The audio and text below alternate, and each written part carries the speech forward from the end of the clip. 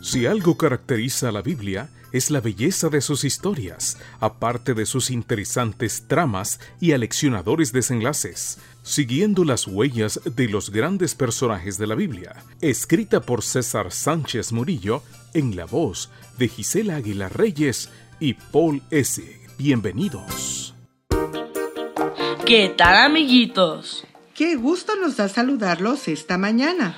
Hoy es 25 de enero y el versículo se encuentra en Génesis 22:17 y dice: Te bendeciré mucho, haré que tu descendencia sea tan numerosa como las estrellas del cielo y como la arena que hay a la orilla del mar. Además, ellos siempre vencerán a sus enemigos. Estrellas de Dios. Cada año en el mes de julio desde 1933 se celebra el Juego de Estrellas del béisbol de las Grandes Ligas. Reconocidos peloteros latinos han figurado en estos juegos, por ejemplo, David Ortiz de República Dominicana, Mariano Rivera de Panamá, Fernando Valenzuela de México, Miguel Cabrera de Venezuela, entre otros.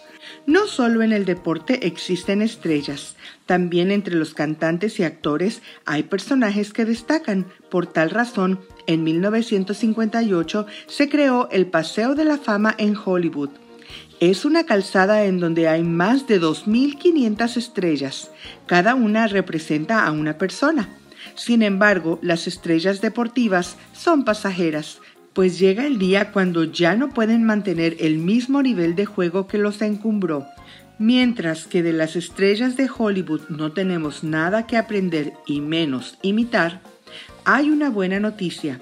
Tú has sido elegido para formar parte del equipo de las estrellas de Dios. El único requisito es creer en Jesucristo, así como Abraham creyó mucho antes de que naciera. En efecto, la Biblia menciona que los que tienen fe como Abraham son las estrellas de Dios.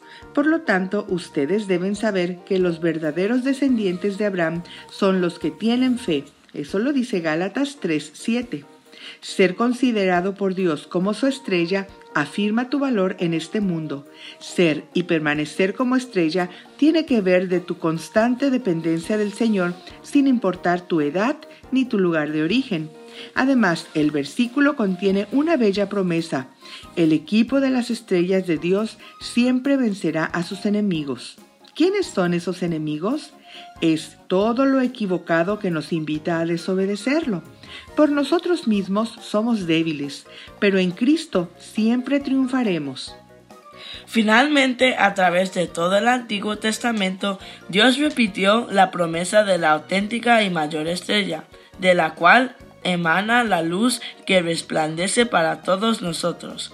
En realidad, nosotros reflejamos su luz en la medida que la contemplamos. Balaam anticipó el resplandor de Jesús, la verdadera estrella. Veo algo en el futuro, diviso algo allá muy lejos. Es una estrella que sale de Jacob, un rey que se levanta en Israel. Números 24:17. Contempla la estrella eterna que es Jesucristo. Que hoy tengas un excelente día. ¡Hasta mañana!